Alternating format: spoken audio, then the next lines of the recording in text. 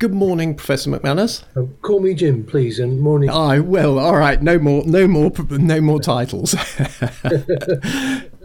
Welcome to the programme, and thank you for sparing the time. I should say that this interview is being recorded on Friday, so things are moving very fast in this area, but hopefully not too fast. Now, to start off with, Jim, just tell us a bit about. I'm afraid probably a lot of us were ignorant about what public health locally was, but tell us what public health in Hertfordshire is all about, or was about, before coronavirus hit us. Okay, well, there's probably three bits to public health, and there's one bit which is where I sit in the county council, and we have about 141 different things to do, and some of that is about commissioning services for people, so weight loss services, smoking cessation services, health improvement. Another job is about monitoring the health of the population and looking at where we need to put services in place and giving advice to others. And the third is kind of responding to anything from giving, technical advice on chemical contamination to responding to major incidents and managing pandemics. So if you've used an alcohol or drug treatment service in Hertfordshire, or a sexual health service in Hertfordshire, or contraception in Hertfordshire, or weight management in Hertfordshire, or indeed your child has been visited by a health visitor or a school nurse, then you've come across one of our services.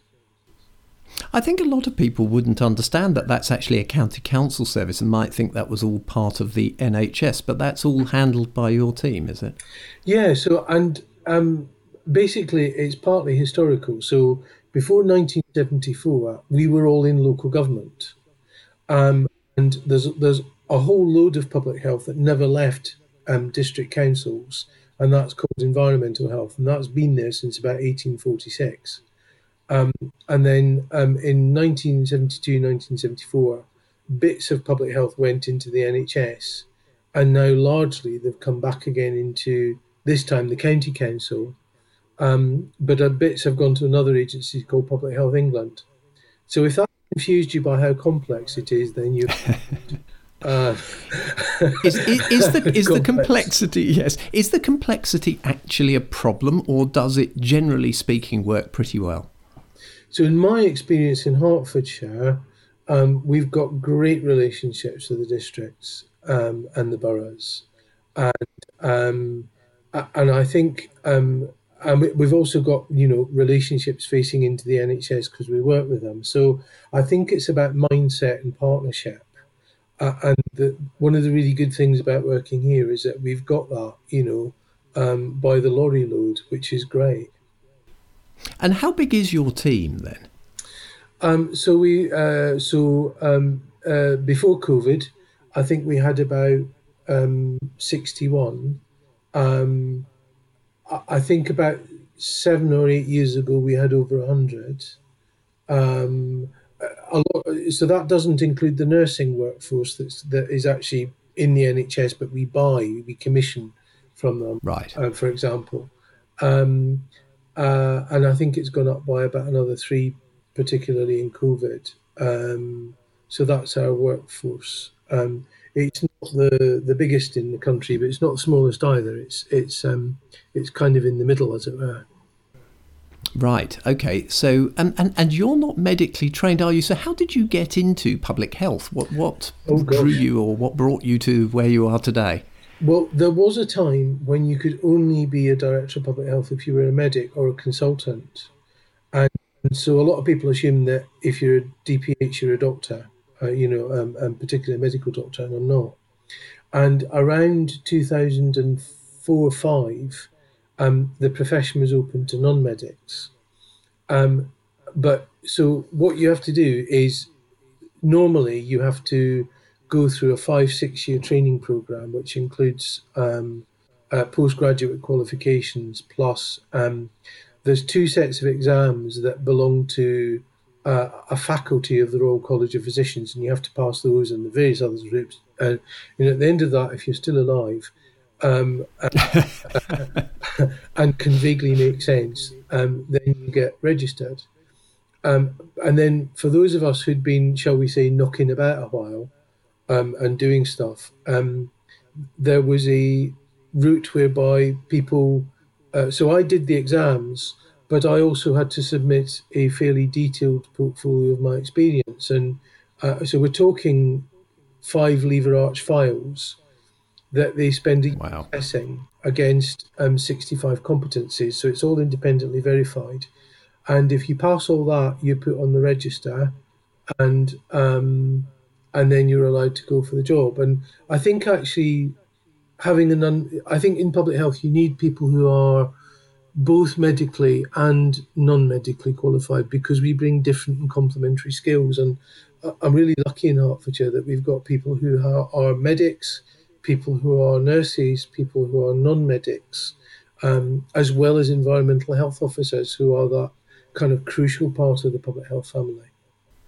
Excellent. Well, it sounds like a multifaceted and much larger team probably than most people would imagine or would have imagined until we started to hear about public health in the past few months. Let's talk a bit about wind the clock back to kind of January, February this year, as what it started to emerge as a possible pandemic came out. How did things develop in Hertfordshire and in your team as we went through that period, sort of from January to lockdown? Oh gosh, well, it all moved very quickly. So I remember on New Year's Eve, having stuff come across the news wires from the World Health Organization that there'd been an unusual cluster of pneumonia in Wuhan, and I did have a bit of a oh moment. And then as more information emerged, what we started to do in January was monitor it, and then started to look at the risk locally and stood up our plan. We dusted off the flu pandemic plan locally as a multi-agency group of organisations in Hertfordshire, and we got straight into work on providing guidance. So we were being inundated with questions from people, from travel, from what do we do, from testing, and we had a number of schools who were coming back from travelling places at half term, which was early February, if I remember rightly.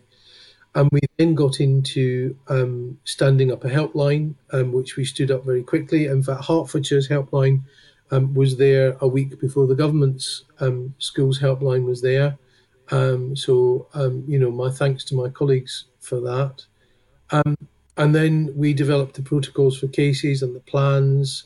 And from about the early February, we just created this industry of activity to prepare for COVID. So getting guidance in place, getting equipment in place, getting places ready. There's a thing called the Local Resilience Forum, which is a sort of multi-agency partnership. That's all the key sort of statutory agencies. Well, they stood up and they started planning. And together we started planning for what we thought would be the scenarios coming down from national government saying, start planning for hospital cases. We used a number of people that was a worse case scenario than we actually had. And we just started ramping up plans for getting people to work from home, plans to keep schools and care homes safe, and a whole load of other things. And at one point, I think I had a whole load of my staff facing into other projects. So, for example, we delivered well over 100,000 parcels of food during lockdown to people in Hertfordshire. And that wasn't me, that was Hertfordshire, that was all the agencies working together. Mm-hmm. So I put a project manager in to help stand up a project plan for that, and a lot of other people do other things.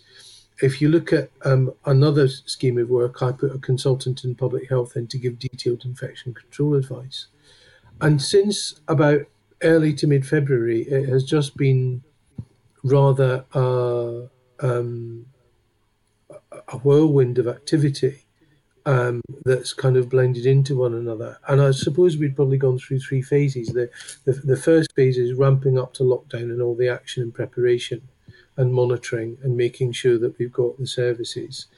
The second is beginning to wind down and actually looking at what we need to put back in place. So through the lockdown, we kept priority visits for some families for health visitors going. They might have shifted online, but we kept them going. And then the third phase is actually preparing in case we get a second wave and doing prevention. I suppose the one thing I would say is that the people who made the difference to this whole thing are the residents of Hertfordshire. So, people in our street started cleaning their gates every day for the postie and the delivery people to protect them. The people of Hertfordshire took all the measures that we wanted them to. We would be in a much worse position numbers wise if people hadn't complied with social distancing, staying at home, hand washing, and face masks. We would be an awful lot worse than we are, but for what people in Hertfordshire did, and amazing acts of care and kindness and love. So I really was just one bit of the effort, but I'm really proud that that's been here. Now, I think most people who do emergency planning and so on will tell you that it doesn't matter how many times you run an exercise. When you actually dust the plan off and start doing it, it can go wrong. Were there things where the plan, no matter how well developed, sort of starts to not work? Were there situations where you had that? I think there were. I think nationally there were. So I think everybody admits nationally that as a country we could have done probably better on testing and tracing. And I think from where I am, it's probably difficult to sit and look in detail at what we think could have been better, because I've been focused on putting things right. I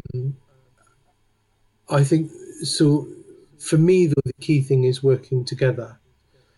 So if you look at the contact tracing program, what we've learned about the contact tracing program is it can do some really good stuff, and the national tracing program in Hertfordshire has got some high completion rates in some bits of the county. But there are one or two areas where I think we could do better at contacting people. So what's happened is that local councils have stepped up and have taken over that local contact tracing and are getting those rates up and getting that personalised, tailored support up to people. Now, is that happening in Hertfordshire now? Are we dealing with it at a more local level? Are we doing the contact tracing locally, or is that just in areas where there's heavy cases? No, I think it's happening here. I mean, and I think it's good to do it in areas where there are low levels of cases, because that kind of local rapport from a local council officer, it may be an environmental health officer, it may be some of my team, it may be a nurse. But again, this is about working in partnership. So our local environmental health teams have stepped up to the plate and are contact tracing people. And what happens is they ring them up and what they want to know is, look, who have you been in touch with? Where have you been? Where have you been where you might possibly have infected somebody or contacted them? Grand. What support do you need to self-isolate until you're ready? And where that's been done really by somebody local, you can get a relationship going and you can support them to get what they need, and you understand the patch, which is always a good thing. So I'm really proud of that. I mean, it's not an industry because we haven't got that large numbers, but I'm really proud of the fact that that's happening here. And I think we are better placed to do that, whereas government are better, the central contact tracing place, to do slightly different things. And I know it's been common for people to say, well, it's an either or, it's a both and. Actually, we need each other. Okay. Was it frustrating at all initially? Some people felt that local government was basically being ignored in the early stages. Was that at all frustrating for you? I think I think it took a while for everybody to understand the different benefits that people bring together with one another, if I might put it that way. So I think because you're in a live situation, because national government were faced with a situation they'd never seen before. Let's be honest, and they've stood up massive systems in weeks. And when that happens, you're never going to get it perfect. But the key thing is to maintain that spirit of how do we make this work together? How do we make this work in partnership? What can we do to make it work? And my experience here is that's happened. So the data and information sharing has been a bit of a challenge to get to, because actually the way you calculate deaths in hospitals is different from the way you calculate deaths in the communities. But we've sorted that. And I think it takes an attitude of, do you know, this isn't perfect. It's never going to be perfect. So how do we involve one another to make it work? And I think we've been lucky here in that we've had that attitude from many of the people we worked with. I mean, I guess I'm kind of focusing on the positive Yeah. because all I care about really is making it work. And I think that's been a good thing.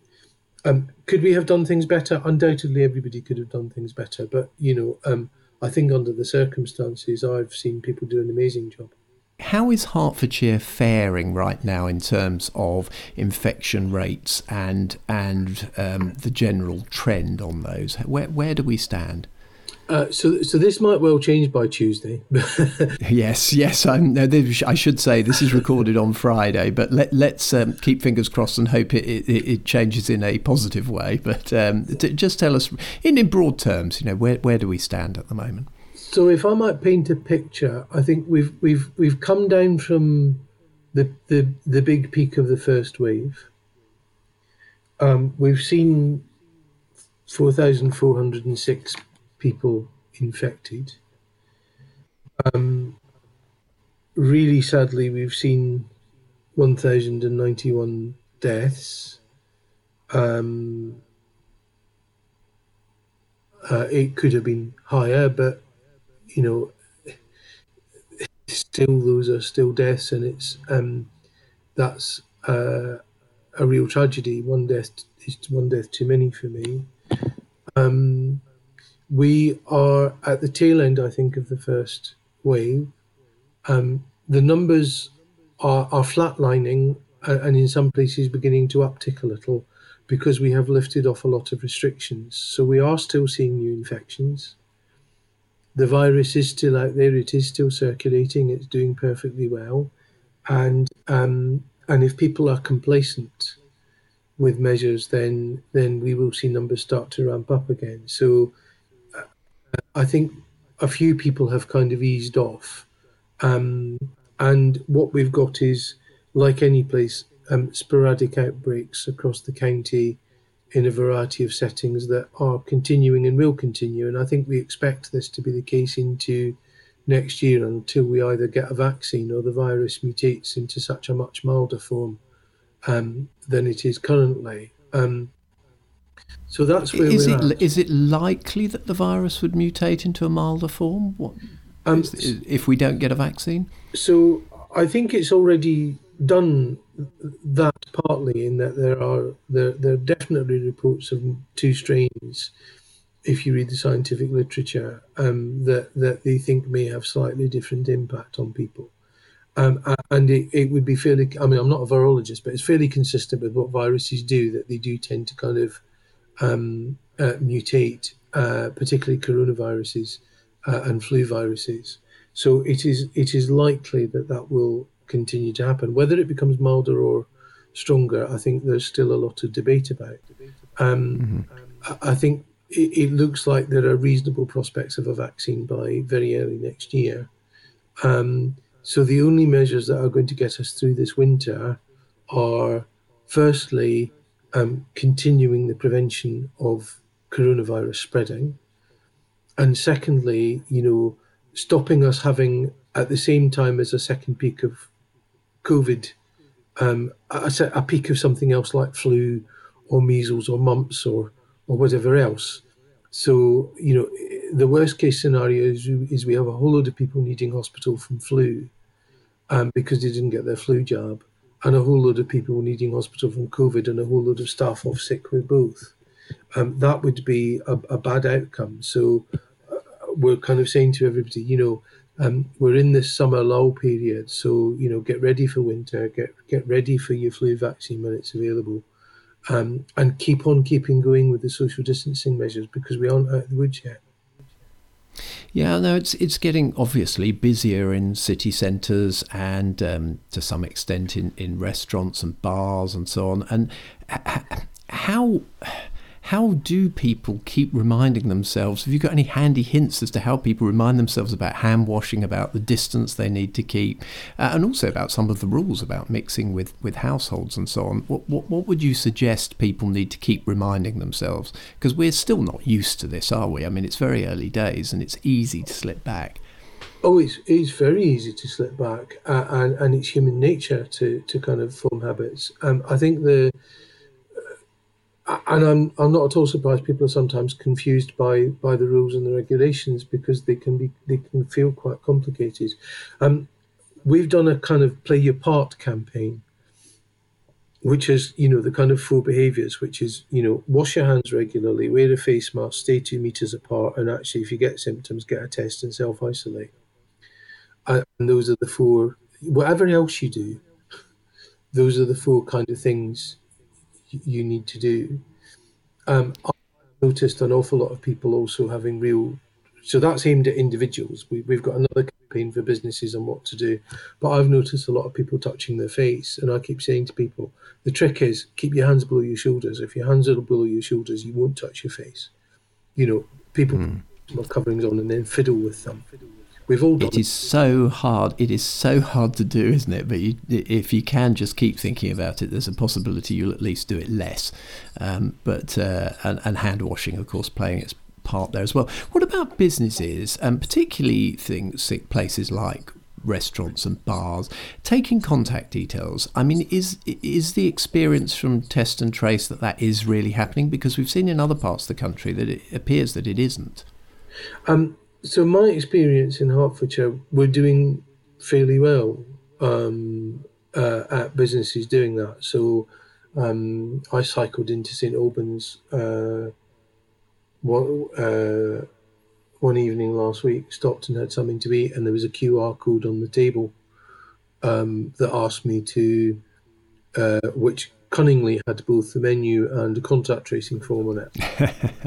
I thought it was really good. The St Albans Museum, when you go in to buy a coffee, asks you to fill in a form.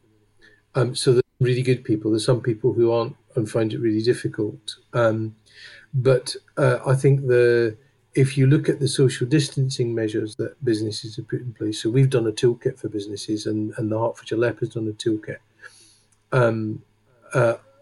I have yet to go into a business as a customer that hasn't been monitoring that. Now, we've had a very few reports of people not behaving with it, and in my experience, every single person to whom advice has been given has complied. So I think I think we celebrate the attitude of Hertfordshire, because if we keep going with that, we will have a much lower second peak than a lot of the rest of the country, I think. What would you say to people who think, look, actually, this isn't that serious. I don't know anybody who's had it. I'm not going to wear a face mask in the supermarket. I don't need to abide by these rules about how many households I can meet with. What would you say to them about that? So I would say several things. The first is that you may not know anybody, but actually 1% of people who get infected by this will die within 6 weeks. 8%, and that's an average. It's higher if you've got serious conditions. So my 81-year-old mum, you might not want to wear a face mask or do the measures for you, but what if she's out shopping and you've been pawing your way through, the packed salad section of a supermarket, and somebody's mother with arthritis or diabetes goes in, touches that and picks up COVID from you? So this is about us taking responsibility, not just for ourselves, but for everybody. I mean, I treat everybody I meet as if they have COVID because that's the standard protocol that you do with these things. And everybody who meets me should treat me as if I have COVID because that's the only way to stop this thing spreading. So that's the first thing I would say. The second thing is we have a responsibility to look after each other and especially those most vulnerable. Um, so on top of 1% of people dying from this within 6 weeks, 8% of people who get this virus may well end up in hospital within 2 weeks. And of that 8%, a good 10% to a quarter may well end up on a ventilator. And the third thing is there are people who have recovered from COVID. So for everybody I know who's had COVID and said, oh, it was a bit of a temperature for 3 or 4 days, I could point you to somebody who's got lingering symptoms months afterwards. So that kind of attitude of not taking the virus seriously, uh, you know, I could point you to people I've had conversations with who said they didn't, and thankfully they're alive and out of intensive care. But we have to, I think, take seriously the responsibility to protect each other. Okay, strong advice. Now, if we do get a bit of a spike in Hertfordshire, what powers do you locally have to start to deal with that? So we've got a local outbreak plan, and government asked us on I think the 22nd of May to stand up a local outbreak plan by the end of June. So they gave us a month, and we did it, and everybody did it. And I know there are one or two people nationally who kind of like to complain about it, but actually it's been a really good thing for us to do. And so we have a multi-agency partnership with the Health Protection Board. Every day in Hertfordshire, we have a meeting that looks at the numbers of COVID cases per district, per area, and what we do about those. We have a number of work streams, including care homes and schools and workplaces. So our current focus is on preventing spikes. And so if we get a number like, say, 7 or 5 in an area or a workplace, we immediately send somebody into that workplace to kind of identify what the workplace is doing, look at where we can help, look at what we can do. So our focus is on prevention. And if we do that, we can only make that work if everybody else in Hertfordshire continues to play their part, as we were talking earlier on. So, the hand washing, the social distancing, the not sneezing, the wearing face coverings, and the staying at home if you've got symptoms. So if we all do that together, we will suppress this virus. But if we do get a spike, so we know that Luton, our neighbouring areas, have had a bit of a spike. There's a range of things we can do. So we can bring in even more testing. We can ask premises to close. We can require premises to close. We do have that power. We can stop events from happening and gatherings from happening. So there's a range of powers that district councils and the county council has if it needs to take measures that are very locally based, including asking people to stay at home and if they are infected or if they are positive or if they're awaiting a test result. So that's the pile of powers.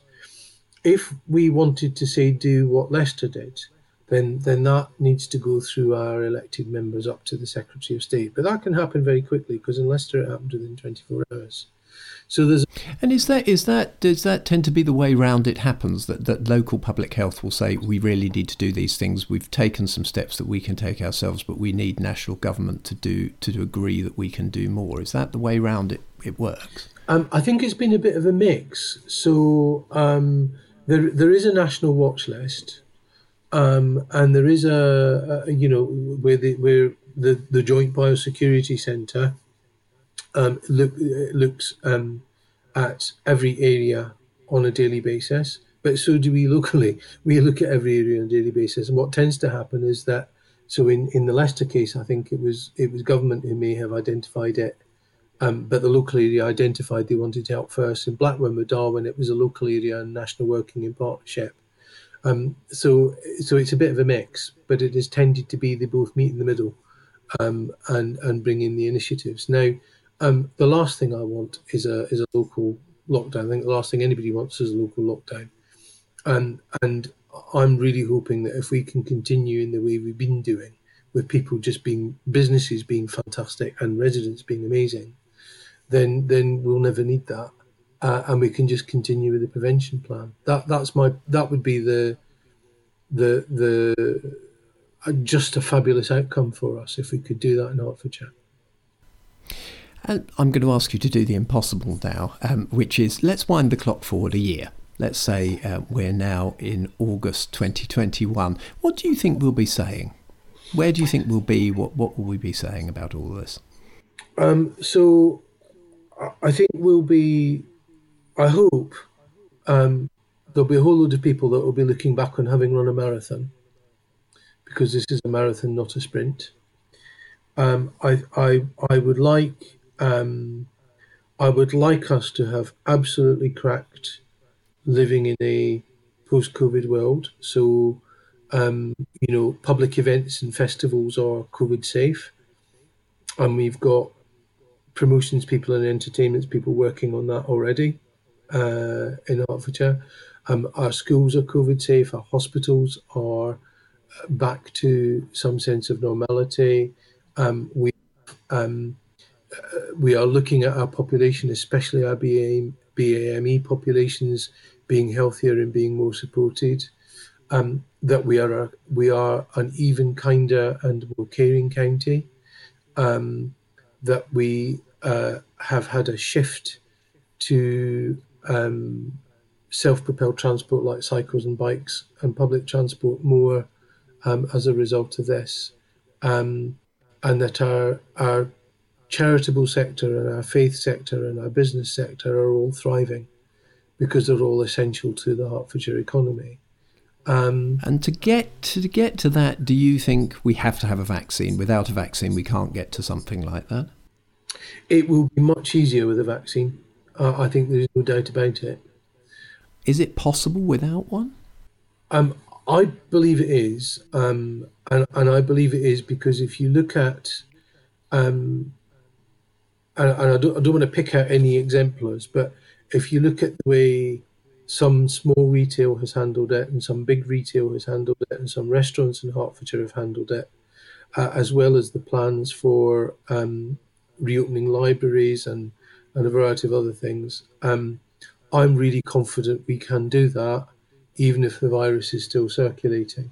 And this virus will eventually either go away or circulate in the community endemic in a different form than it is now. That's my belief of where the science is heading, and I think we can make it happen with a vaccine more quickly. I genuinely believe if anywhere can do it without a vaccine, it's Hertfordshire, simply because of the way people have shown that persistence in taking those measures. It's never let up, never give up those measures, and also never give up hope. And I really, really believe we can do that. Okay, positive words. So our guest this morning has been Professor Jim McManus.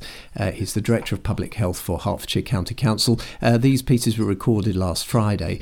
But Jim, just give us whatever you'd like to say as your parting thought for Verulam in the Morning this morning. I'd say it's been really tough for many of us, but this has brought out the best in many of us, and we will get through this. We will get through this together, and we will only get through this together. So for every single person who wears a mask, for every single person who washes their hands, for every single person who fills a contact trace form in, for every single person who does an act of kindness and love for somebody else to stop them getting coronavirus, that's another brick in the wall to prevent this virus continuing to dominate our lives. Jim, thank you so much. And on behalf of everybody, I'm sure, across the whole of Hertfordshire, to your team and to you, thank you for the incredibly hard work you've put in and are going to continue to put in over the coming months and possibly even years. Thank you so much for sparing the time to join us